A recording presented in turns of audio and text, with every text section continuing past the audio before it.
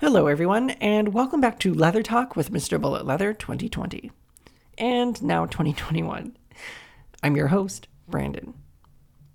I wanted to get this year started off with a sort of a recalibration, and I want to take this time to recenter and remind any frequent listeners, or even new listeners for that matter, what this podcast is all about. So I was going to make a whole new episode about it, but then I realized that I actually did an interview pretty early on with Chris Velasquez on his show, Hard Talks with Chris. Now, in this recording, we spoke pretty thoroughly about the mission of this podcast and also got into part of my own personal journey as a Leatherman as well. So I thought, what better way to reestablish and refocus the original mission and platform for Leather Talk than to go back and have a listen? Now, if you haven't already, go find Chris's podcast on iTunes and Spotify, download a few episodes, see what you think. He's hilarious, he's fun, and I think you'll hear his own lively energy today in this rebroadcast. Now, for those of you who are just tuning into Leather Talk for the first time, I will start off by stating that this podcast is meant for audiences 18 years and older. Content will be explicit, discussions will include stories about the LGBTQ plus community, as well as discussions about sex and kink. The intent of this podcast is to 1, talk about leather and kink, 2, to serve as a tool to record and preserve leather history by hearing personal stories from individuals who are actively involved in the leather community. 3, to serve as a bridge between the older and newer generations of leather people by educating and welcoming anyone new or interested in becoming a part of the leather community. And lastly, just to have fun. With that said, let's sit back, relax, and get ready for some more leather talk.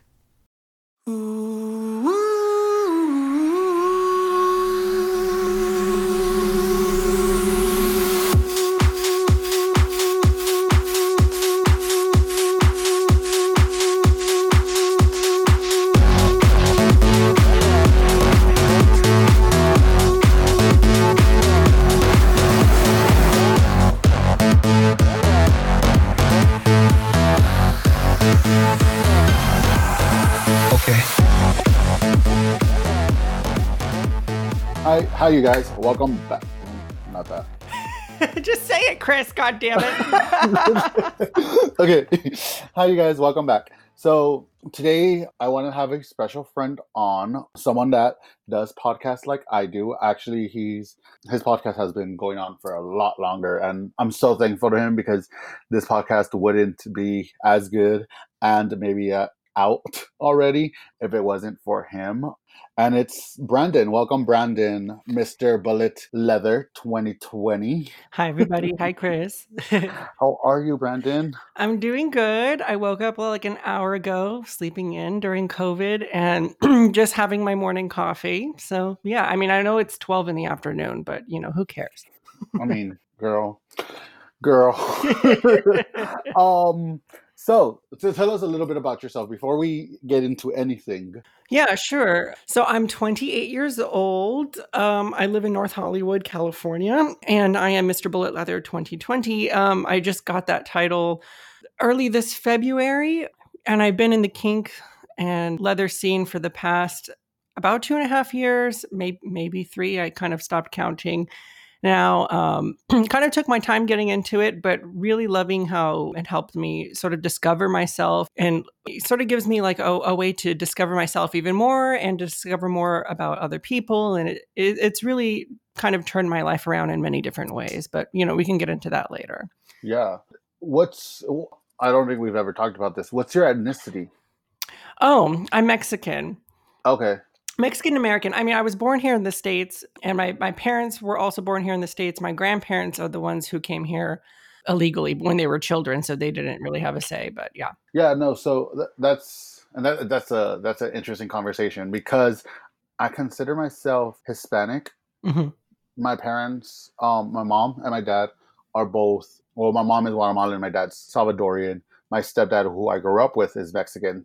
So it's tricky for me whenever people ask me, because I come off as Mexican since I grew up with my stepfather, which I grew up with him since like the age of 2. Mm-hmm. I have like a lot of Mexican traits, but my mom and my dad are Salvadorian Central Americans, which I do have Central American, like, Central American traits and little stuff. Like I love, I love Guatemalan food. I love Salvadorian food.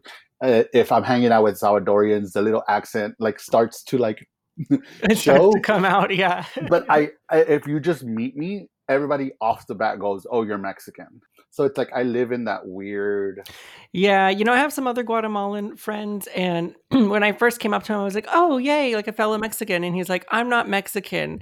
I'm Guatemalan. Why does everybody think I'm Mexican?" And Yeah. I'm like, "Oh, where I grew up, literally everybody was Mexican or white. Like you were either white or Mexican." And I just grew up in like this tiny little town, Visalia. I don't know if anybody knows where that is, but it's a small town, and there's not too much going on around there. So when you come to like someplace like LA from there, like your vision of the world begins to open up a little bit more. Yeah, and LA is weird because LA is highly Mexican, but in the same time, highly Central American.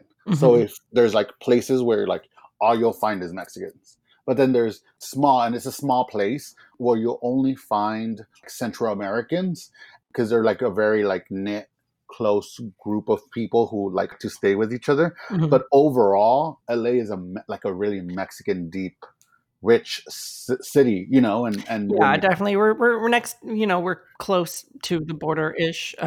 So yeah. yeah, but you do find a lot of like Central Americans, and I don't know, it's weird. They don't we well, it's funny. You see, I can't even talk about it because we don't like being mixed with Right. Mexicans, but in the same time, I feel like I come off Mexican because of my basically Mexican background. So it's like I Right. don't even know how to talk about it. Well, I think a good way to, how you're identifying as Hispanic Yeah. is, good. Yeah. Oh, yeah, yeah. So, I don't know if you. So this is a tricky question. How did we meet? I remember. Oh God, you're having me, you're trying to get me to remember how we met. No, no, Um, no. Because I met you, uh and not officially, but I met you at your crowning. Met you when when you got crowned You make when it the. sound like it's like a royal crowning of the England.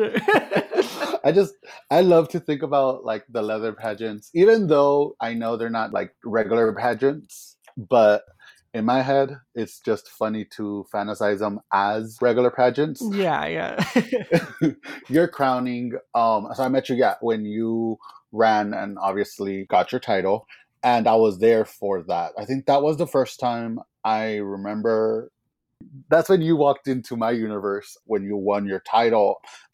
So after I ran, I started attending all the titles, right? Mhm. And you stood out so much to me. Well, you and obviously Mr. Sister stood out so much because you guys were so authentically yourselves. Mhm. And sometimes when you're running or you're trying to get a title, I think you try to project a little bit more. Well, you kind of like, I kind of know what you're saying. Well, first of all, I don't remember meeting anybody at my competition. No I offense, bet. because No, no, no, I it bet. was like a whole blur. But I think the first time that I remember encountering you was over actually the Leather Talk Zoom parties. And I was like, who is this guy? Like he keeps showing up. He's super cool. He's super chill. And then I kind of heard your background story. I don't even remember how I heard it. And then that you wanted to come out with a podcast and all this stuff. And now here we are. So yeah, it's kind of unfortunate that like we didn't really get to hang out in person. And because right after that competition, the Mr. Bullet Leather competition, we hit the pandemic. Hmm. But I think in a lot of ways too, COVID, if we're going to take anything positive away from it, like it's really brought people together in different ways. Like it's made everything more intentional. It's not like I'm now stumbling into the bar and meeting new people by chance. It's like we're really having to be intentional about the way that we connect with each other. And because of that, I think we're getting stuff like us having this conversation right now over the podcast or the Zoom parties, or people are really making a conscious decision to get to know each other more. And one good thing from that is like I've gotten to know people from like all over the United States now on a really deep level Hmm. that I probably wouldn't have had the chance to otherwise. Yeah, like, and I mean, I know, trust me, because when I ran for CSW, there's been people that I've met like at other contests. Mhm. They're like, "Oh, I remember for you from that day," and I look at them like feeling so bad because I'm like, I barely knew what was going on when I was on stage. So I'm so sorry and thank you. And people come up to me all the time and they're like, "We liked you," and the only way I remember a lot of the stuff, even of the stuff that I said on stage, was because they're like, "Oh, you were so funny when you did this or when you said this." And I'm like, "Oh yeah, I did that." That's you all the time, though. You have like Mm, this yep. kind of, but yeah, going back to like your statement a little bit earlier about like when you're running, how you said myself and Mr. Sister seem the most genuine to you. It didn't start off that way because I mean I've always Mhm. tried to be myself, especially in front of a crowd, but I wasn't quite sure what to expect during the leather competition. And I remember going out with my friend Tomek for dinner and I was kind of sharing with him my speech. And I was saying, like, these are some of the questions they might ask. Maybe you can ask them to me.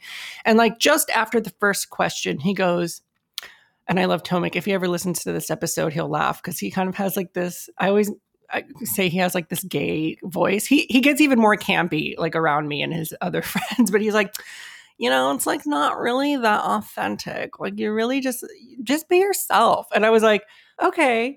And he's like, that's what they're looking for. And so I reevaluated the way I was going to answer. I wanted to answer the questions in the way that I Mhm. thought that the judges wanted to hear the answers. And then I realized at the end of the day, you know what? I'm not Mhm. doing this for them. I'm not doing this for anybody else. I'm doing this for me. This is a huge step in my journey. And it was never about like winning for me, but it was just about like, this is just the next step in my path to leather and to discovering myself. And if I win, great. If not, this will be a huge stepping stone for me no matter what. Yeah. And I had the same, the same situation. When I was getting ready, someone kind of said like, because I was like, I kept asking people that I knew, like, give me some advice. You guys were on it. You guys already went through this, or you guys won or whatever. Someone told me like, just try to like butch it up a little bit. and I, and at the moment, I was Yeah. like, what does that even mean? Like, I feel. Yeah, no, someone actually told me if you can make your voice deeper a little bit, that would help you. And I thought, I'm not making my voice deeper. I spent my whole life being Mhm. insecure about my voice. I'm not about to start to go back in the closet now. They don't know my history, and I'm sure they were trying to help, but I'm like, absolutely not. Yeah, and I remember, yeah, like you said, like that was that, and I was like, no, like that's not who I am. I'm someone that is in between, Mhm. Yeah, there's those moments where like I'll butch it up, and I'm like any other man, quote unquote.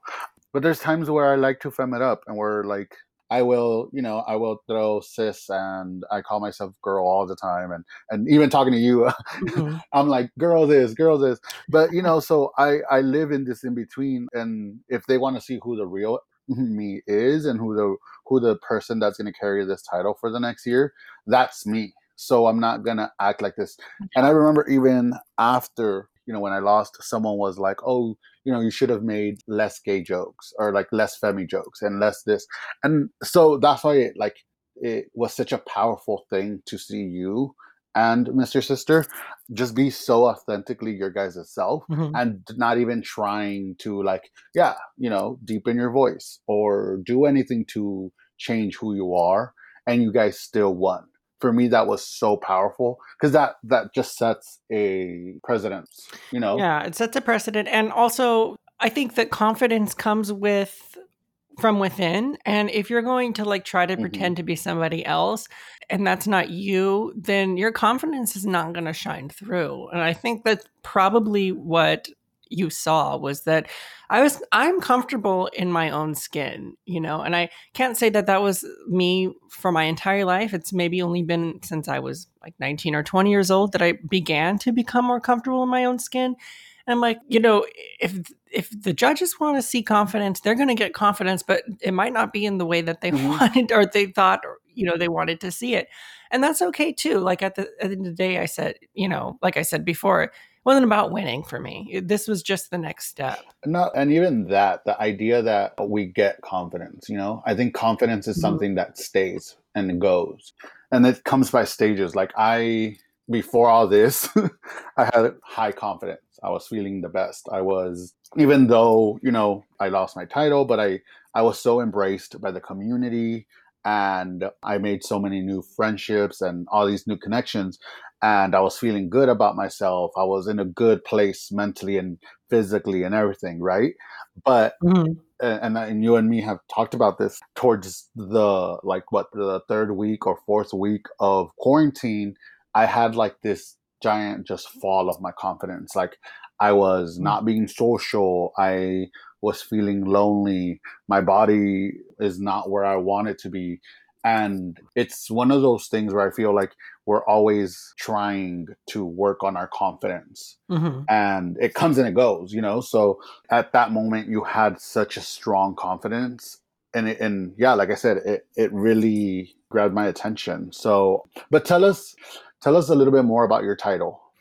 Yeah, so Mr. Bullet Leather is a bar title. And the reason why I ran for Mr. Bullet, well, actually, let me go back and tell you like a little bit of a story. So, when I first came to the LA, greater LA area, I came to Northridge because that's where I went to school, CC Northridge. And I found this cute ass gay bar. I love it so much. I know so many people don't like it, but I love it. It's called Sea Friends. My favorite bar. Yeah, it's not a leather bar by any means, but like it's another gay Cheers. Like you walk in there, everybody knows who you are. Hmm. And I remember one day, going in there and I went, it was like the first time I had topped anybody. And I'm like, I topped someone like right after I walked in there and the bartender knew me and he goes, "What? I never expected that from you."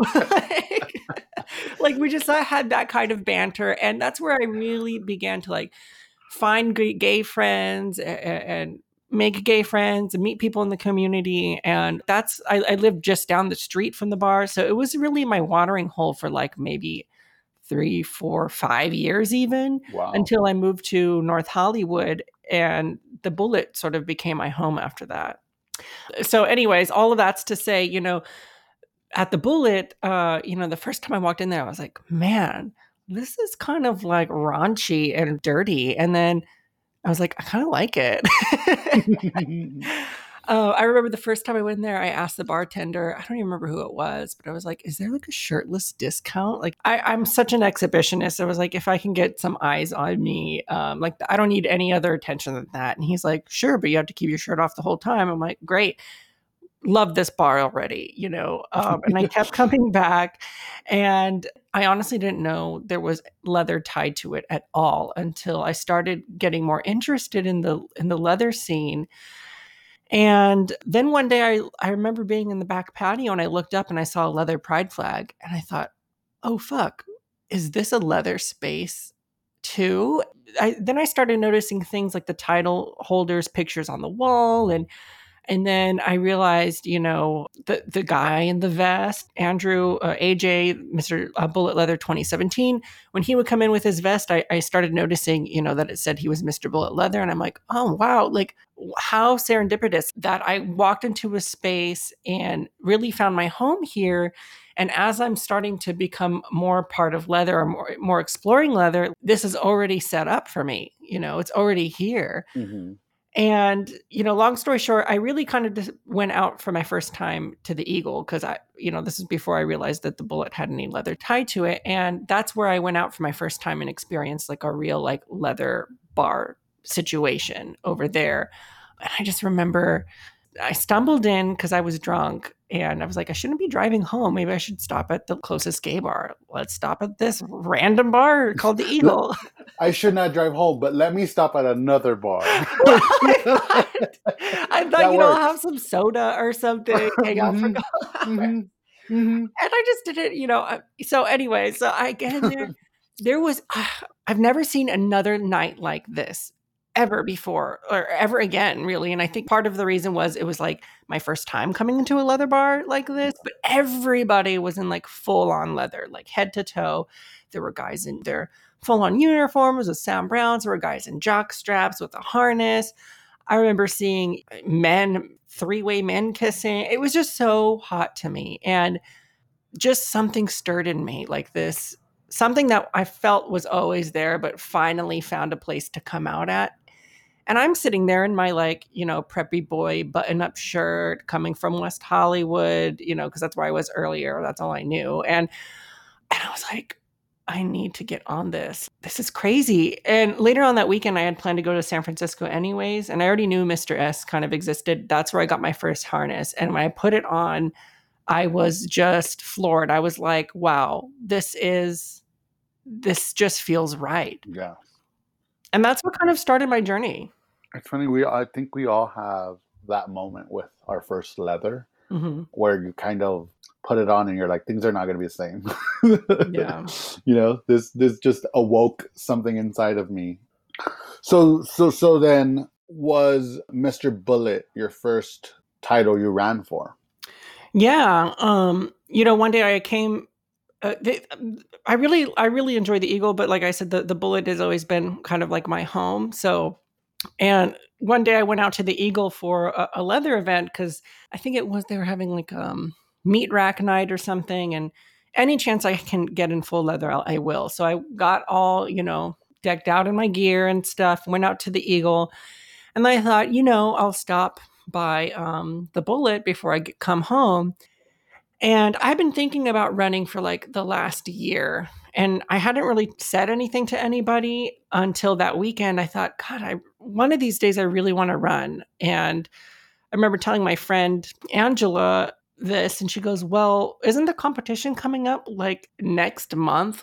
Why don't you run now? Like, why would you wait? And I'm like, well, I don't know. Like, I'll just, maybe I should just wait. I don't know. And she's like, why? Why are you waiting? You've already been thinking about this for like a year, you're saying. I'm like, yeah, I don't know. Well, whatever. And I kind of decided against it, that I would just wait. And anyways, later that night when I got to the Bullet, I was in my full leather, and the bar owner, Michael Lara, saw me, and he like locked eyes with me. And if anybody knows Michael, I think he's like a man of very few words. Mm-hmm. And a lot of people misread him, but he just has like this very stern look on him. But he's a total sweetheart. He locked eyes with me and said, "You should run for Mr. Bullet Leather." And I was like, "What? You even know I exist?" Like, what? And he's like, "Yeah, you look great in your leather. Like, you should run, blah, blah, blah." And I'm like, well, when is it? And he's like, next month. And I'm like, okay, I'll consider it. And I got home that night and I'm like, you know what?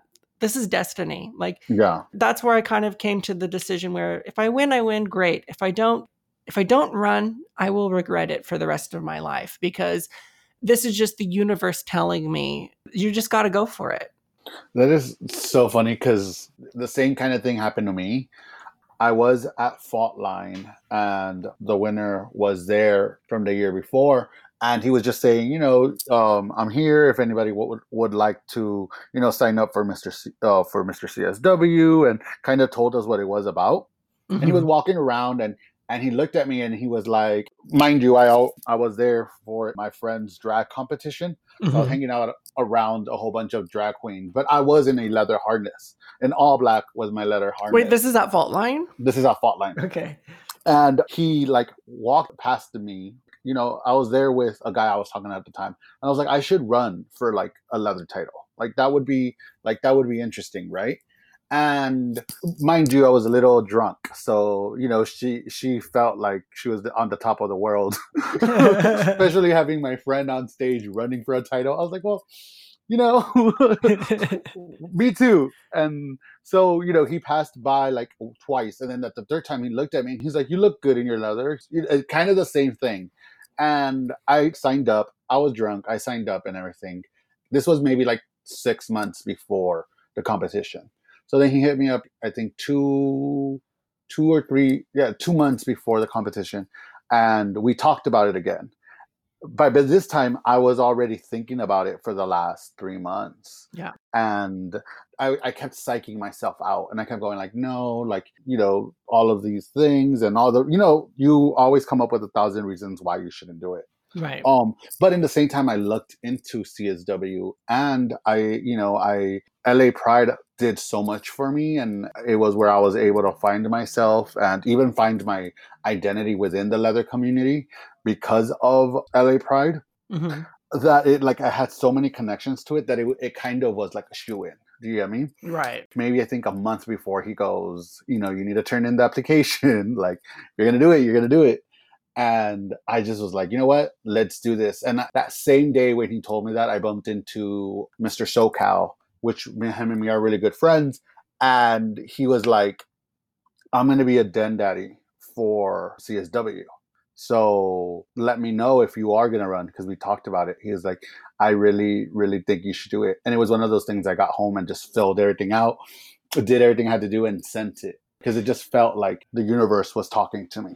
Now, let me tell, because like you said, our stories are kind of similar. And I know obviously you probably wanted to win, but were you prepared to not win No, as you were going into it? no. Hmm.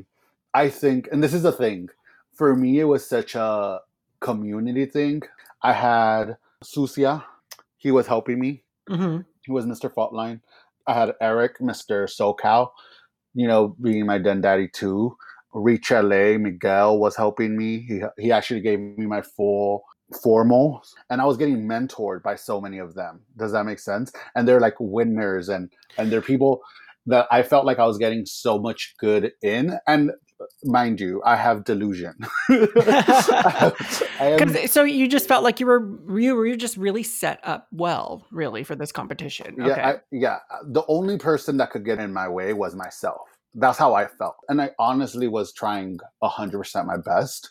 And mind you, I didn't know my competition. If I would have known Brandon, who I was running against, I would have known. I would have known. Well, here's the other thing too, and I mean, I'm sure a lot of us that have done sports or whatever, I've done a lot of competitions not related to leather. I'm a violinist. I grew up doing violin competitions and music competitions and scholarship competitions. I've been performing my whole life, and I always know. My teacher, one of my best teachers, always told me, I was like playing violin once for him, preparing for a competition, and I played it technically well. I played everything spot on in our lesson. And he told me halfway through, the A section and this measure, blah, blah, blah, when it comes back. And I'm like, yeah. And he goes, I could tell you were not very secure in yourself at that section. Why not? And I thought, how did you know that? That's one of the hardest sections for me, but I know I played it well. And he's like, I could tell in your confidence. Mm-hmm. And there's so much that comes through in a performance that you can't go back. You can't go back. Like once you perform, there's no going back. So why not just be confident in whatever you put out there, even if there's a mistake? And where am I going with this? It was I think I know where you're going. So yes, I ran as if I was going to win, because I felt like that was the only way to do it. And as someone that has done sports, and I was in swimming, and I did other stuff like that, and a performer, I always perform as I'm going to win. So how did you feel when you didn't win? I obviously going through the motion that night. I mean, there was a point where I knew top two. I knew top two. It was me and, so there was a moment where I knew it was up in the air, but I knew that for sure, knowing his answers, knowing how well he was doing, I knew that maybe if by like some way the points would be on my side, like I would get some extra points somewhere, I would win. But I you get that feeling where you're like, he's killing it.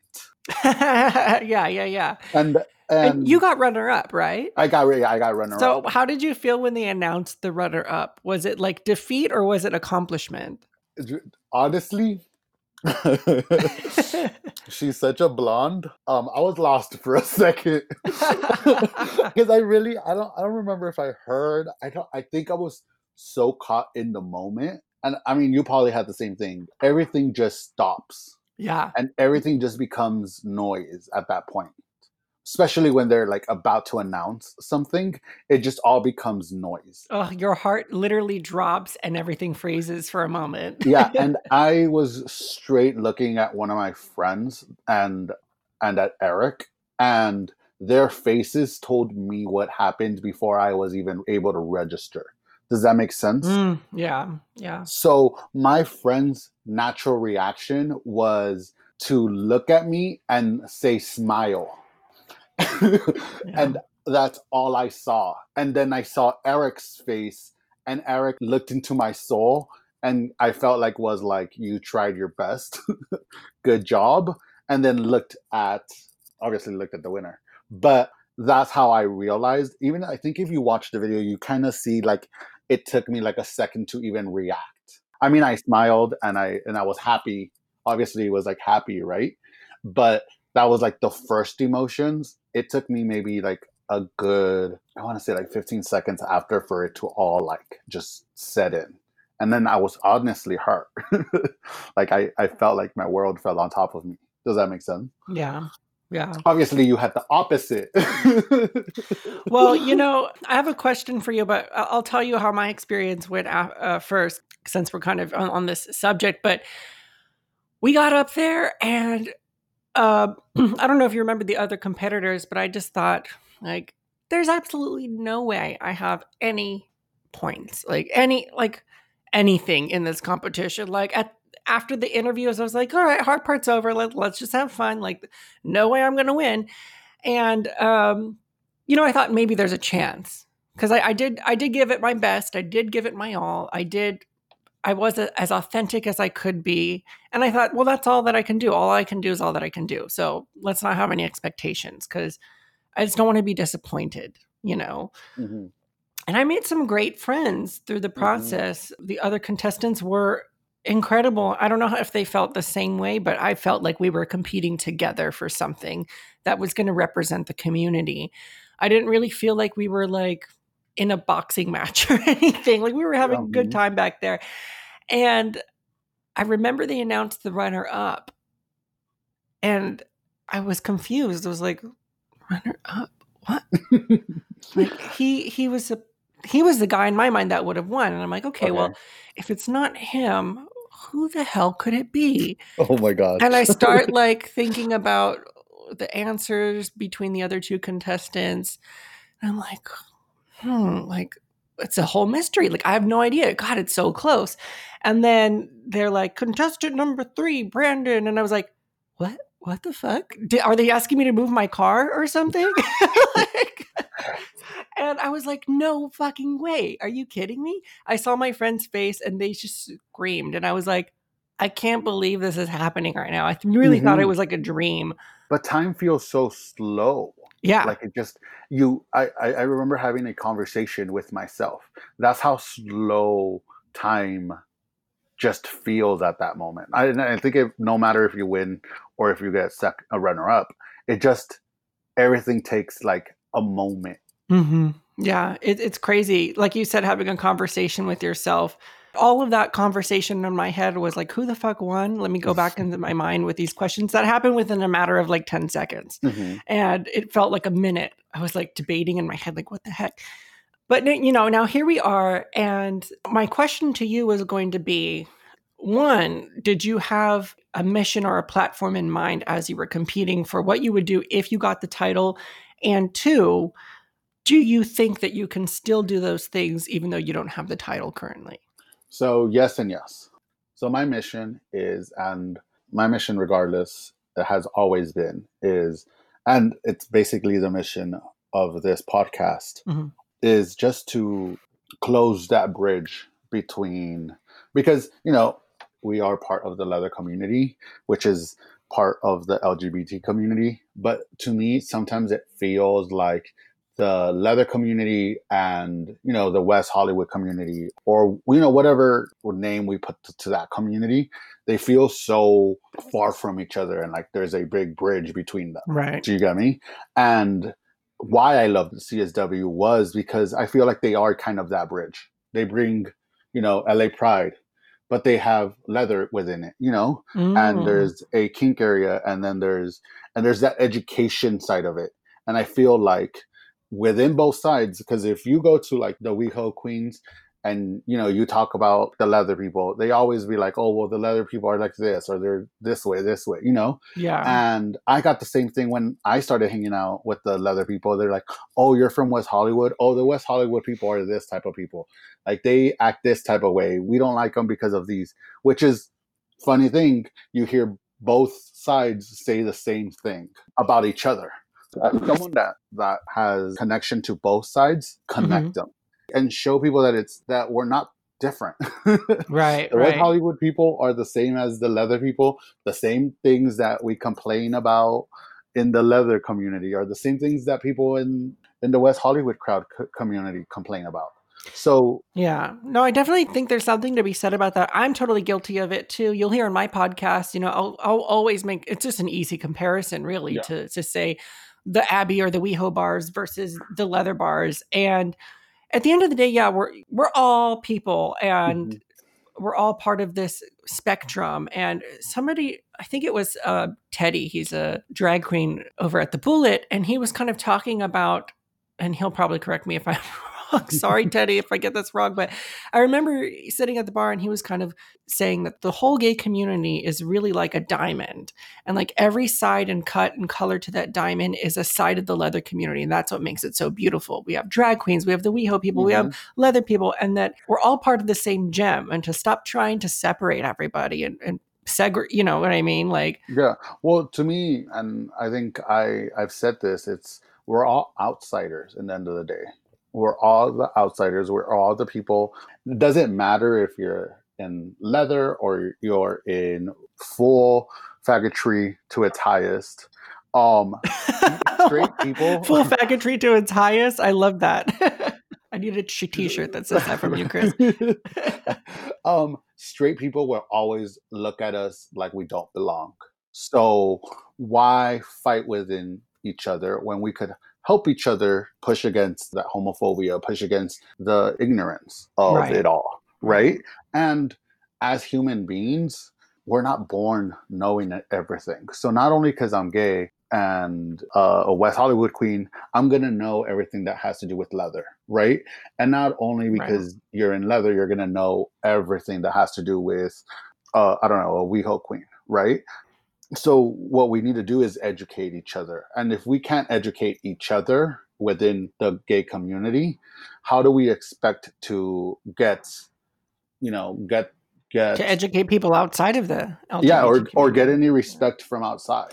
Yeah, that's really deep that you said that. If we can't communicate with each other and educate each other, how are we going to communicate and educate people outside of our community? Hmm. That's really awesome, Chris. I don't think I've ever heard it put that way before. So that is on the basis that I ran on. Hmm. And I probably now I'm saying it more eloquently than I said it that day because of, it takes a while to find your voice. And you know what, Joe is the one that won. Joe had his voice already, and he's had years running for CSW and being part of the leather community, and he honestly was the right person at the right time.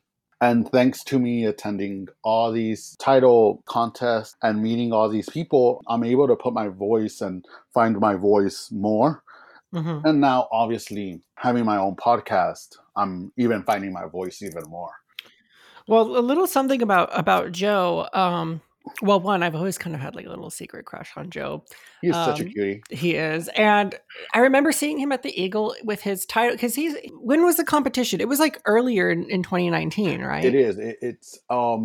It's in September, I want to say. Okay, so he was walking around for a few months, in his tie. And when I decided, oh, I'm going to run, this is now like what, 6 months or something later, 5, 6 months, and And so he was the first person that I reached out to and asked for his advice. I'm like, what's been your experience with running for competitions? And like one of the things that he told me was just like, look, don't win. It's not a big deal. He's like, I ran, I think it was 5 times before he Hmm. won a title.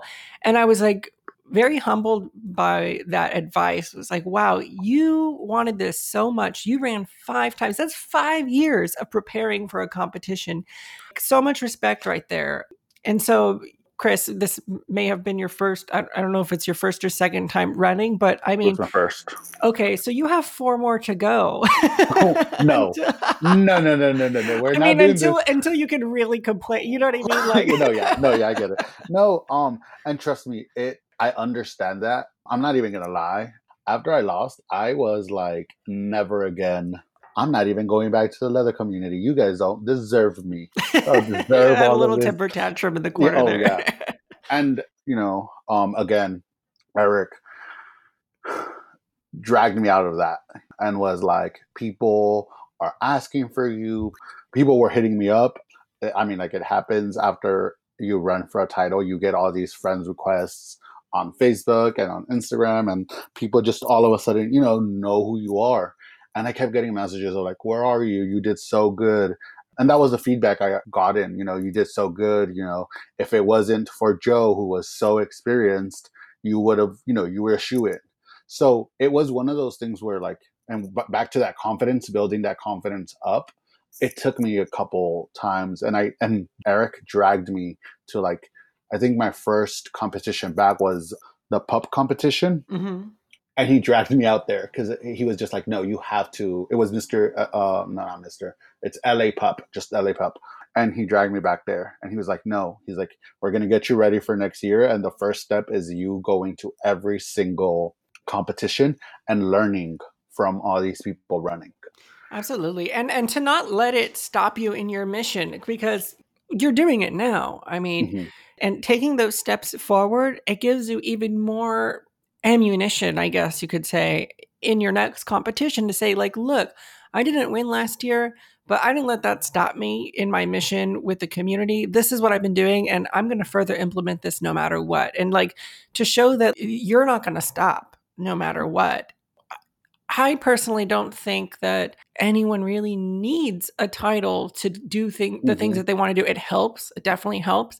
I would have been doing this podcast on my podcast anyways. I was already recording episodes before I even was thinking about the competition. I was already putting down topics who I wanted to interview because this was just something that I wanted to do. And obviously the podcast took off a lot quicker than I thought it would. And that's partly because of the fact that I do hold a title now. So yes, it does help, but like it shouldn't stop you, Yeah, well, great thing that you brought up your podcast. Look at you and your good segues.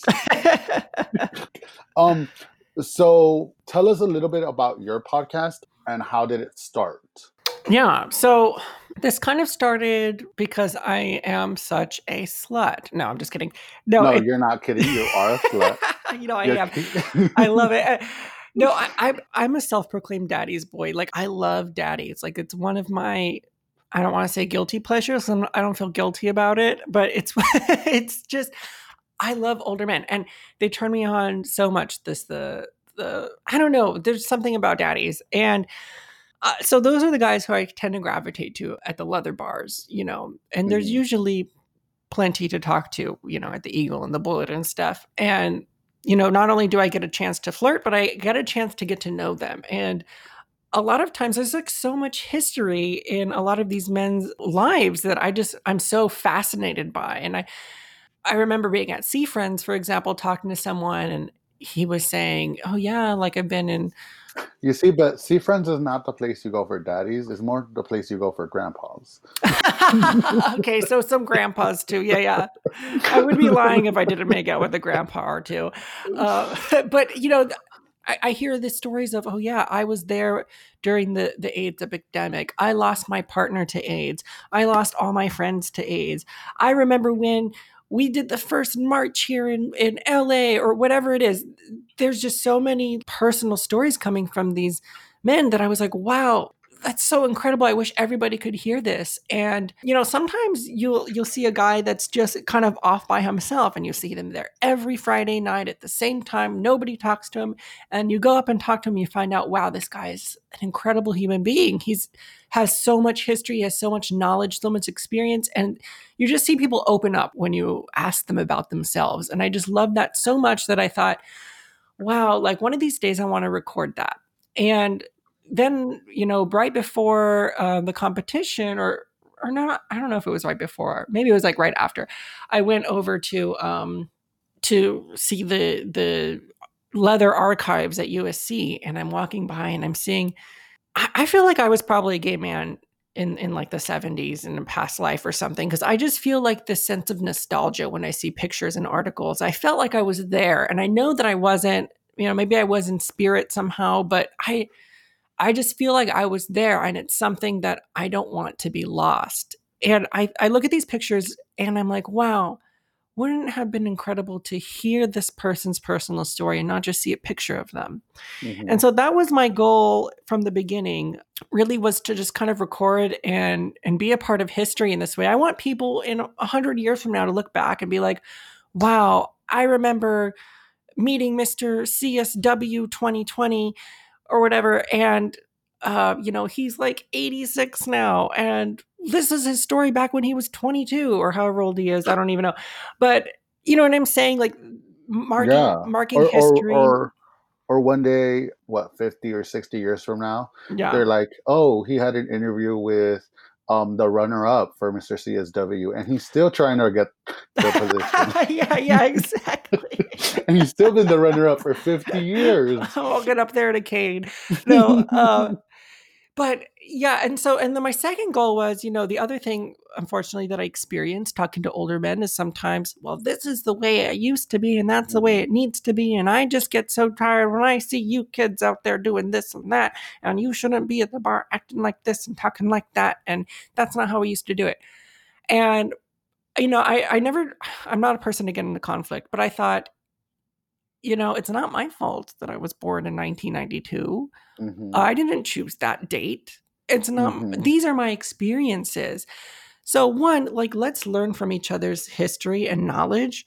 But two, like, if we can interview people from both generations, then everyone has a chance to share their voice. And I'm not going to sit there and tell people what they should or should not think. I just want to share the vision, and you can make your own deductions. You can make your own conclusions after that if you want. But I'm concerned with sharing the story straight from the horse's mouth, as I like to say. And that's really the reason why I started the podcast. Yeah, and I think there's an importance of oral history. And I'm not talking about the blowjobs you've given, because that would... I don't document those usually. Yeah. Well, that would be too big of a book for any kid to carry. But there's an importance to that that we lose. And I don't know if you watched Pose, but they talk about that. There was a moment where because of AIDS and stuff like that, we didn't have elders. Yeah. And we didn't have all that knowledge, and it seemed like every couple of years we had to relearn all these things. And I think this is the first generation that has elders, that we have those, even though we laugh about it, we do have those grandpas, that can tell us all these stories about how it was in their survival. And it's so important for us to make sure, and for us to not forget, because it happens, sometimes, and sometimes it is true. People take for granted the privileges we do have now. Like, I am, as flamboyant as I am, I could walk around with a pink shirt that has a drag queen with short shorts, just screaming that I'm gay, and I won't get killed, right? Right. Or the likeliness. I'm not gonna say we don't get killed, because there is a lot of that still happening. Right. But the likeliness of that happening has gone down. Yeah, and we owe all of that to the people, that started the protests and the marches and all of the people in our history that made it possible for us to go out to. And here's what really gets me is when I've seen before, I won't mention a bar name, but I've seen before where a young, cute boy comes into the bar. Call them out. A young, cute boy will walk into the bar and order a drink, and there's a daddy right there, an older man, and says, "Hey, how's it going?" And they get the hand, like this attitude, like, ugh. And I'm like thinking, you little fucker, your 22-year-old ass has the privilege of coming into this bar without feeling threatened. And how do you know that this person sitting right next to you, just saying hello, not even trying to hit on you, get over yourself, he wasn't that into you, he was just saying hello. How do you know that he was not a part of that movement? that gave you the freedom to come to this bar tonight?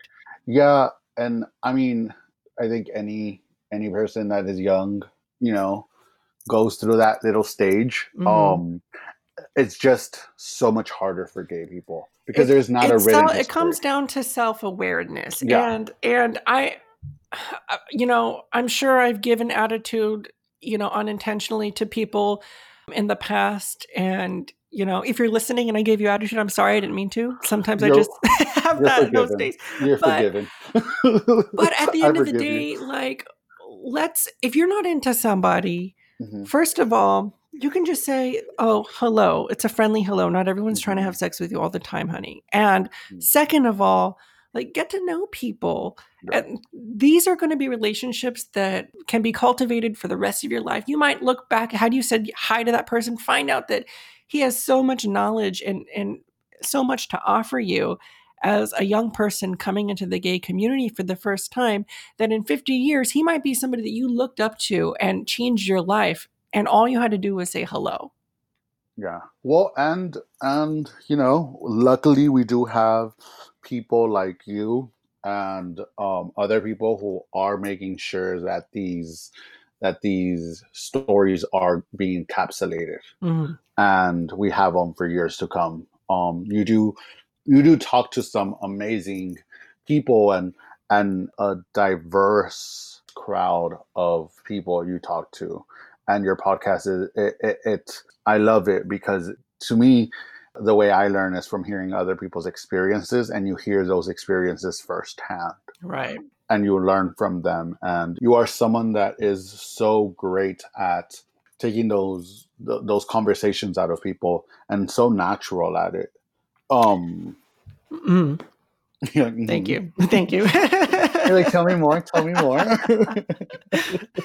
So what are some of the topics you have covered in your podcast? Well, I kind of I like to say that my podcast, and this kind of differs a little bit from yours, Mhm. I guess, because yours is legitimately called like Hard Talks. I consider my podcast to be a non-political podcast. And the Mhm. only reason for that, and this is not to say that we don't talk about politics. What I say is, we really want to hear your personal story. And if a political issue comes up because it's relative to your personal story, let's bring it up. But at the end of the day, this isn't a news network. We're not here to talk about the latest and hottest, newest controversial issue for the sake of talking about it. Mhm. Because at the end of the day, all these issues, they evolve so much. By the time we talk about one controversial issue and the episode comes out, like, I don't want to ruin the magic for anyone, but I record months in advance.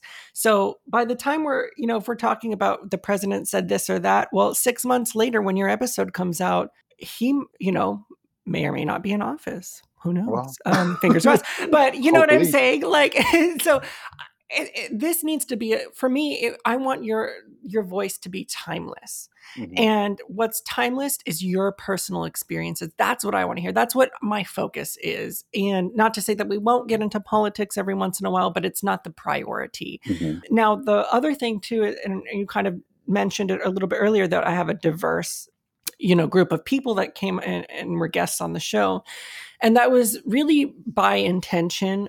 I think for the longest time, the leather community has been associated with, cis white men, which is totally fine. Like, this is where we come from. And there are incredible cis white men in the community.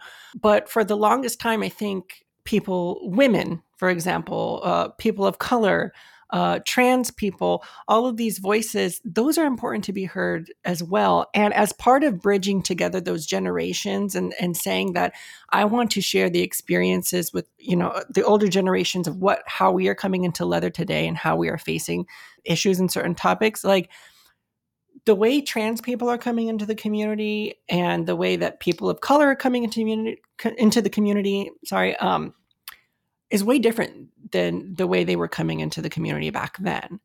And I want to shed light on that. So if you look at my guest list and my episodes, if you know who they are, you'll see that it's like literally 60% are people of a diverse background of some kind, either a person of color, Asian American, Mexican American, Latino, women, trans, and maybe 40% or less are cis white men. And I did that specifically because I want to hear the stories that people haven't had the chance to hear yet. Yeah. Yeah, and I mean, you and me have talked about this, that our podcasts are so different in the way we talk about the subjects and the subjects we cover. But what we both are trying to do is have those stories of how people grew. Obviously, I take a more head-on approach, and we talked about this. I feel like your daytime TV, I'm for sure late night TV. Yeah, absolutely. You know, but we both do the same thing where we want to just have story. We want to have people's stories. Yeah, we want be voices heard, and how we get there might be different, but I think both are important for sure. Yes, they are.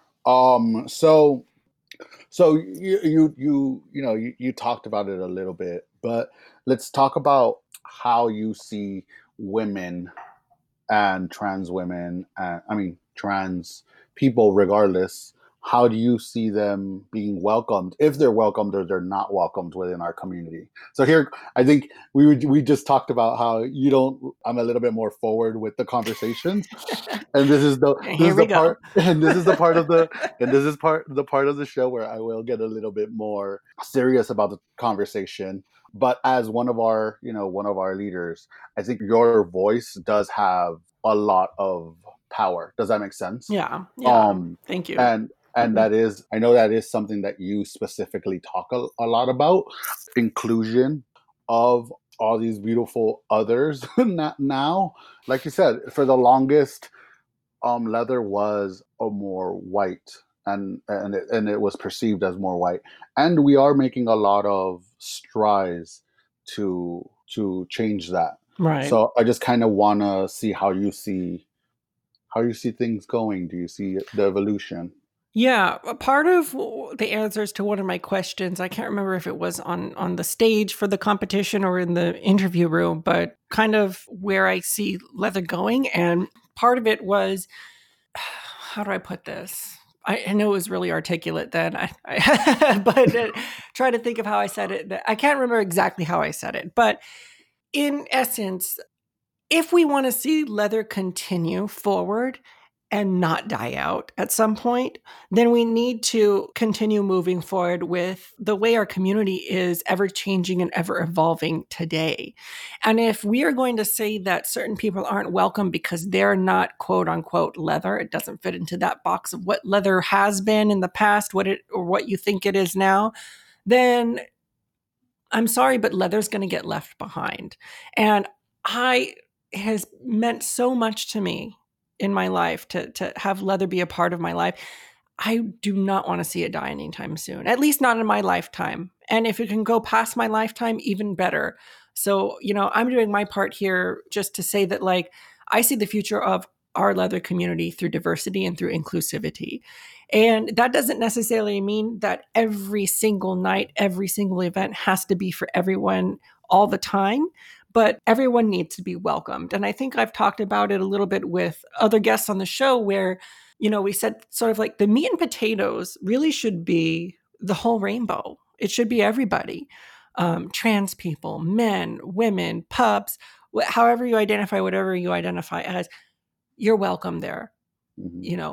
And then we can have our quote unquote sacred spaces where you can have a special women's night where this is just for the ladies, a special pup night where this is just a pup play event, a special men's gear night where it's just a men's gear night, or whatever it may be. But those can be supplemental factors to the whole. That's the gravy, basically. But the meat and potatoes of it really should be everybody. And I don't know when this episode will come out, but I've interviewed several trans people to come on my podcast to really share their stories. And you have someone like Butch Romero, who is the first trans man to hold the title of Mr. Chicago Leather. And now you have more trans people than ever before running and winning leather titles. And just people from all walks of life who, for their whole life, identified as leather. And who are we to take that away from somebody, from a piece of who they are just because somebody thinks that they may or may not fit in. It's not about fitting in. The thing about leather is that it's so part of embedded into who we are as leather people that no one can take that away from you. I don't care what anybody says.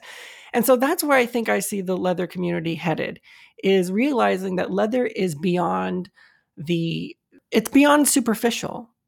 And that's what makes it so special. Yes. Yes. And like I said, you being authentically yourself is such a powerful thing. And I think and that goes for all of us. All of us who are in any position, not of power, but any position where we have some type of audience, is being authentically ourselves is so powerful. And I keep reminding people, like, even and when I say a place of power, like, even within your own household, like, I am the only gay man in my house, right? Mm-hmm. So them seeing me be authentically myself shows them that any idea of what they thought a gay man was Mm-hmm. is not right. Does that make sense? Because me being myself shows to them that gay comes in so many different colors and so many Oh, well, flavors. yeah, exactly. It comes with visibility. For the longest time, even when you and I were kids growing up, the only visibility that we had of what a gay man was, or what gay looked like, was like Will and Grace, for Yeah, example. And there's so much, there's masculine men, there's feminine men, there's people in between, there's people that go back and forth. And like, I think what you're saying is just like showing people that you can't put us in a box. yeah, and that for sure helps having people like you, and that helps the cause move forward. So what would be your, if you were able to give a message to people that feel like maybe they don't fit in within the leather community, or that don't, or maybe are not running for a title because they feel like they're not worthy, not the I don't think the word is worthy, but they're just not right for running titles, what would your message to them be? I think my message comes down to that in your heart, if you feel that you're leather, then no matter what anybody says, nobody can take that away from you. And I can't say that I've always felt like that for myself. I had to go through a lot of growing to get to that place, at least for myself, to realize that nobody can take that away from you. And, I'll share a little experience. The first time I went out in my harness, I thought, God, like, I consider myself to be quite feminine in comparison to a lot of like the leather men that I see on the posters. And I thought, I'm going to be so sad if I go into the bar and I'm teased or ridiculed in some way, that I'm just like this skinny little femme twink wearing a harness. And I was just so afraid. I mustered up the courage to go in by myself, and it was the best decision I've ever made, because that's where I met some of my best friends. And now here I am today. And I'm not saying that you won't face challenges and you won't face, some people, unfortunately, that might give you some kind of negative feedback. At the end of the day, who gives a fuck? It's not about them. Don't let anybody take away that part of you. And that has been a word from the king. Long live the king. You're such a dork, Chris. Hear ye, hear ye. I have a message from the king. from Crack the me up. royal from the royal palace of the royal palace bullet. A boy. Okay, Okay. okay, okay. Um well, thank you so much for coming on today. It was such a great talk. Time flew and we didn't even notice. I know. I think it's a little over an hour now. Yeah, We'll have to, I but think this is going to be for sure a 2 episode one. But thank you again so much. thank you again, Chris, for having me on your show, and hopefully you can come on Leather Talk sometime too. Yeah. And hopefully I could have you on. Obviously, you have so much knowledge, and we could talk about so many different things. and and I for sure hope I could have you on again. Absolutely. Where can people find you if they want to hear more of you? Yeah, if you want to find me on social media, you can find me at Leather Talk Mr. Bullet on Instagram and Leather Talk Mr. Bullet on Patreon. You can find my podcast on Spotify and iTunes and Stitcher, all the podcast platforms, just by typing in Leather Talk, and you'll see my little logo. It'll be called Leather Talk with Mr. Bullet Leather 2020. And I on the Patreon, I actually post some bonus episodes. So the podcast itself that gets aired on the podcast platforms every Tuesday, those are reserved for personal stories. And then on the Patreon, this is a way that I monetize the podcast. If you give like $3 a month or $5 a month or whatever you want, you actually get a lot of access to some extra materials. So I just recorded an episode about diaper fetish, an episode about fisting, an episode about sounding. We're recording one later today about pissing. So different topics within the fetish kink community. So, go ahead and find me there if you can. I try to respond to all of the messages that I get, when I can. While we're still in quarantine, every Tuesday night, 9 p.m. Pacific Standard Time, we have a Zoom party where it's sort of like a release party for the next episode. You get to engage with the guest of the show that week, and we all get to hang out in our gear and leather. Now, all of my content is 18 years and older, so if you're younger than 18, I'm sorry. But this is all kind of adult content, so I just want to make sure that I put that out there as a little disclaimer. And there's for sure a lot of adult things happening. Yes. You might catch me there. And if you do, please don't look at me in the eyes, because I'm going to not be proud of what I'm doing. Well, your eyes probably won't be in the shot. I mean, there'll be shots. For sure, a lot of shots. And not tequila shots for anybody trying to think that there's alcohol shots. It's the other type of shot. We really put the hard talks. And it's more hard than talk. Right, more hard. There's more hard than talk. But thank you so much again. That's it. That's it. Yay! Yay! Thanks, Chris. Thank you. Well, thank you again so much for tuning into this rebroadcast with Chris Velasquez. I really hope that those who are new here, and even those who have been listening for a while, may have a better understanding of what Leather Talk is all about. And of course, don't forget to check out Chris's podcast, Hard Talks with Chris, on iTunes and Spotify.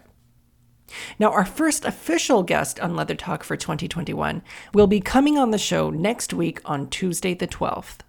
And if you want to make it to the Zoom release party that we're having later on that night at 9 p.m. Pacific Standard Time, don't forget to follow me on Instagram as Leather Talk Mr. Bullet and Twitter at Brandon Bullet LA, where I will be posting the Zoom code information for that event. It's a great time. You don't want to miss it. Come in your leather, come in your gear, and just be you. Thanks again for listening, everyone. And as always, stay safe, stay healthy, and stay kinky. Okay.